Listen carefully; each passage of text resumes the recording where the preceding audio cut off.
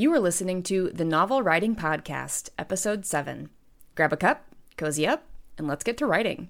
Today's episode is the third of 60 daily episodes that pair with the videos from Haley's 60-Day Novel Writing Challenge. You can watch the first 5 days of the challenge for free on Haley's YouTube channel, and the link to that is in the description. Day 3 of the challenge is character relationships. If you have a huge cast of characters, figuring out the relationships between them all can feel daunting. A lot of writers get stuck on naming their characters, actually, which is totally understandable, but we can't let a character not having a name or not having the right name stall us from this step. Sometimes names can come to us much later in the writing process, and we can even change names between drafts. We just have to be careful about changing all of those instances of that name. In my book, too, I have a character who is the king's uncle. And originally, I wanted all of the men in the royal family to have names that began with the letter A.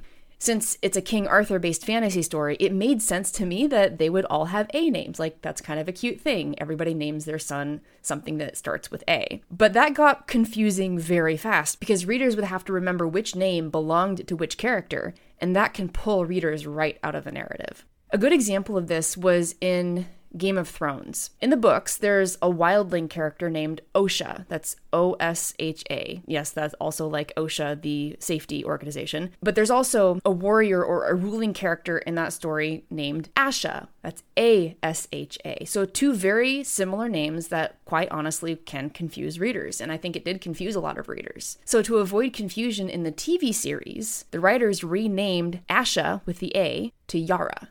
So now they're still short names, but they are very distinct from one another. You can definitely discern which character is Osha versus Yara. So I did the same thing with my king's uncle character. I'd originally named him August because I think that's a cool name, but I ended up renaming him William to have more of a distinction between him, his nephew, and his great-nephew. Now back to character relationships. You might end up in the writing phase and suddenly realize you need a new character. And so then you feel like you have to go all the way back to the beginning and do all of the things that are related to that character or character building in the challenge. Now, don't panic. Writing is a process. You don't have to have the perfect version the first time. In fact, your first draft is supposed to be garbage, and you might end up combining characters later. That happened to me in my first draft of the first book. I had two characters that I quite liked by themselves, but after going through developmental edits, I later combined those characters into one, and the new character from that combination ended up being way better than either of them by themselves. And combining characters will impact the relationships between the other characters too. So you're going to go through all sorts of iterative processes with writing, and that's not just with your characters. That's going to be with world building, with plot, with every part of the writing process. We cannot expect those first drafts to be perfect. What it comes down to, though, is that explaining the relationships between characters will help you understand the story better and figure out how to tell the story through the eyes of the people that you've created.